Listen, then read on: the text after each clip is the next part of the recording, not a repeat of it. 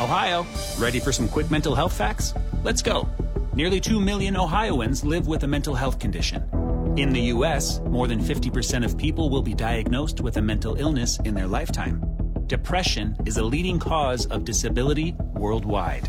So why are some of us still stigmatizing people living with a mental health condition when we know all of this? Let's listen to the facts and beat the stigma. Ohio, challenge what you know about mental health at beatthestigma.org. Lincoln Live today is with Superintendent of Lincoln's Public Schools, Dr. Steve Joel. Steve, good morning. Hey, good morning, Dale. This is the first chance that you and I have had to talk. I want to congratulate you on becoming a 2022 Education Quest Foundation Hall of Famer.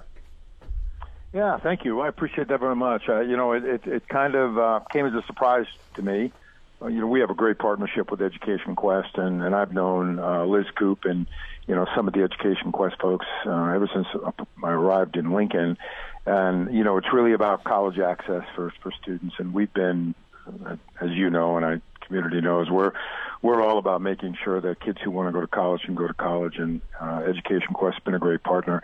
I don't know if I'm worthy of a Hall of Fame recognition, but certainly, any acknowledgement that I get, I want to accept on behalf of the entire school system. We have great guidance counselors and administrators and teachers that really do the day-to-day work with students in terms of building relationships and building, creating hope in a lot of these students' minds. So we're really proud of our college going rate, and I think our college sustaining rate is a little bit better.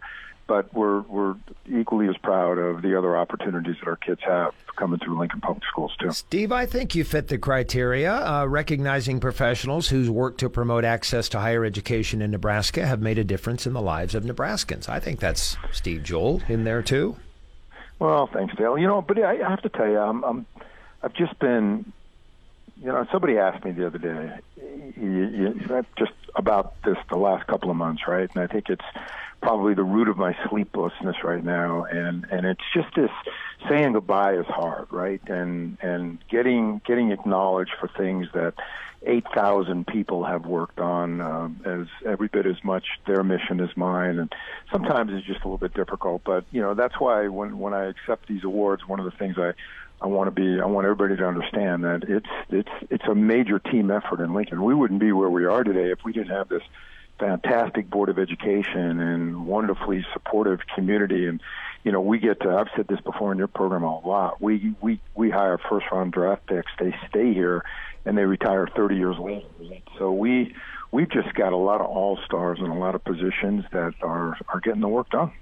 Education Quest is a nonprofit organization with the mission to improve access to higher education in Nebraska. So again, Steve, congrats. Dr. Steve Joel joining me from Lincoln's Public Schools. It's inauguration week on the Crete campus of Doane University, and on my schedule for next week is a conversation with soon-to-be inaugurated Doane president, Dr. Roger Hughes. He'll be the 13th president. You're a Tiger, right? Aren't you? I am a Tiger. Yeah. 1976. Yep. And I have to tell you, I am so excited for Dr. Hughes. He came to Doane as a football player after I was gone, but was somebody that I think captivated a lot of hearts while he was there. He's had a stellar career as a college football coach across the country, and very personable. Right after he was appointed, he made a personal visit to my wife and I, and we had a delightful talk on our deck about his vision for the college. And I'm absolutely I'm just really excited for Roger and the future of Doane. And being a college president these days is no short order. It's a very competitive environment, but I give Doane all the credit for providing a springboard for this New York kid, and who was the son of a New York City police officer, and neither parent had a high school diploma. Doane made sure that I had some opportunities when I left there. I see you on the speaking schedule for tomorrow. What will be your address topic? So tomorrow I'm going to be just talking about leadership, right? I've had a couple of national opportunities to describe leadership through the lens of 37 years as a superintendent. So it's really a message of hope. It's a message of the things that have worked for me, which really in essence is surround myself with high quality people, and I have, and make sure that we are who we say we are, and follow up on things that we say we're going to do, and to never ever sacrifice what we value, and look for those opportunities to stand up for what we believe in. And honestly, superintendents across the country right now are getting a chance to do that every single school board meeting with some of the anti-sentiment that's emerged in a lot of our communities. So it's going to be an uplifting talk, and I understand it's going to be attended by college students as well as alums, and I'm just delighted that Roger would ask me to be a part of that. Superintendent Steve Joel with me from Lincoln's Public Schools. Going into Tuesday night's Board of Education meeting, I was introduced, not familiar with this, Steve, so I wanted to ask you about this, the LPS District Scholar Equity Cadre. What is that?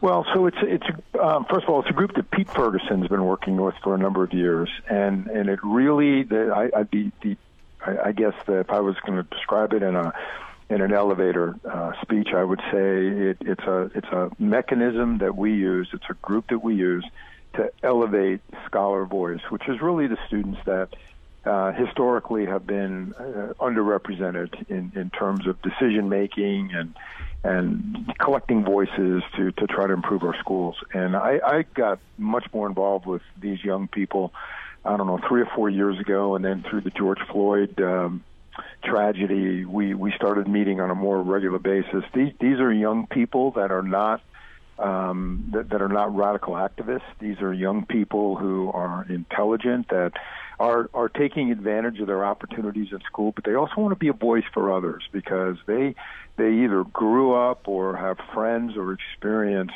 some of the detachments and struggles and challenges that so many of our families have in the Lincoln community. I will tell you that once a month I meet with them, and I come out of there just feeling energized about the future. And I'm always trying to, and I know Mr. Ferguson is doing the same thing, just trying to tell these young people, there are roles for you to play in our society, and I always try to recruit them as teachers, of course, but as the young man said last night, you have to pay a lot more to get me into teaching. But nonetheless, it's a great group. They ask me really difficult questions. And, I know there's some in the community that are very critical of the equity work. In fact, I think we had a voice or two last night that appeared to not like what these young people had to say. But I'll tell you, our district stands solidly behind them, because for the first time they have a voice, and it's not a condemning voice. It's a critical voice for improvement, and I think that's going to be the challenge going forward. And what was really, I thought, very interesting and well done last night is this group of scholars took our board goals that we released a couple of weeks ago, with our plans going forward on things like differential instruction and graduation rates and honors courses and things of that sort, and they gave their they editorialized it from their perspective, and I think our board found that to be very valuable. Speaking of the Board of Education, evaluating the superintendent of schools is something they do on a routine basis. They get one more shot at you, Steve. They did, yeah. and it ends up being a very, very good shot. Mm-hmm. I'm honored. I told them last night I'm honored. I've been honored for the last 12 years to work with them to make life better for this community and our students. But I will tell you, and I have to put a plug in, the Lincoln Public Schools Board of Education, I believe, leads the country in diligence to praise and provide feedback to the superintendent. And, a lot of people, I think, don't really understand how important it is for the superintendent and, of course, my executive team to have a working relationship with the board. If that relationship is fractured, which it is in so many districts across the country. In fact, there's been close to 870 superintendent vacancies this year, and I would say that a lot of those had to do with that fracture. If that's fractured, then ultimately it trickles down to the classroom, and that just doesn't happen here, because people who get elected to the Board of Education have this compelling mandate to be part of the culture, ask tough questions. I think people would, if they followed our board meetings, we're not always in agreement. They're not always in agreement. But at the end of the day, we always ask the question, is it in the best interest of kids? And if the answer to that is yes, we move forward. And I can't emphasize to the community how important that is. Please continue to elect high-quality school board members that understand the mission of public education and are willing to take the shots and the challenges that come with that. Well, let's catch up on the future, and that is your replacement, Dr. Paul Gosman, the newly named LPS superintendent. In the last month since we've talked, has he been back to Lincoln? He has. He's been doing some transition days. In fact, he's going to be here today in a couple of hours, and he and I always build in 2 or 3, 4 hours to just kind of answer his questions and get caught up. You know, I'd like to hand him the keys to the district with everything having been resolved, but of course that's not the nature of a business that like education.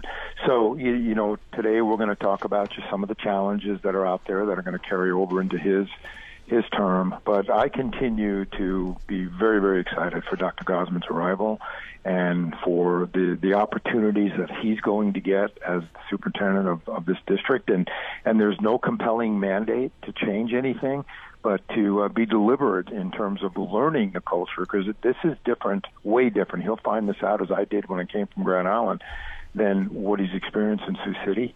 But rely on the people that have been here and have been through the wars and the challenges, and then launch into, at some point in the very near future, the third strategic planning process, because that'll be the roadmap for change. And you know, certainly education has to evolve, or you know, we're not doing right by the students.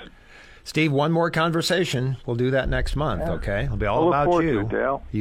It's all about you. So. I know you don't like to talk about yourself. You just mentioned... It's starting to be real with me right now. Unfortunately, Laura Maxwell, my outstanding executive assistant, has decided to keep me really busy during the day, so I'm not thinking about, 4 more board meetings in 2 more months. Look at you. You're counting them. You got your number in your head. We'll talk next month, okay? That'll be fun. It'll be fun. Thank you. Dr. Steve Joel, Superintendent of Lincoln's Public Schools, joining me on Lincoln Live.